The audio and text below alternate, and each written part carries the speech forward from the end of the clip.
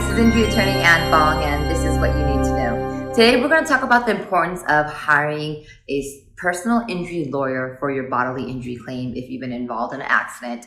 And it's very important that you hire the right attorney and someone that actually specializes or specifically only deals in personal injury law. You don't want to hire a family law attorney or a bankruptcy attorney or a criminal law attorney who says they do personal injury once in a while.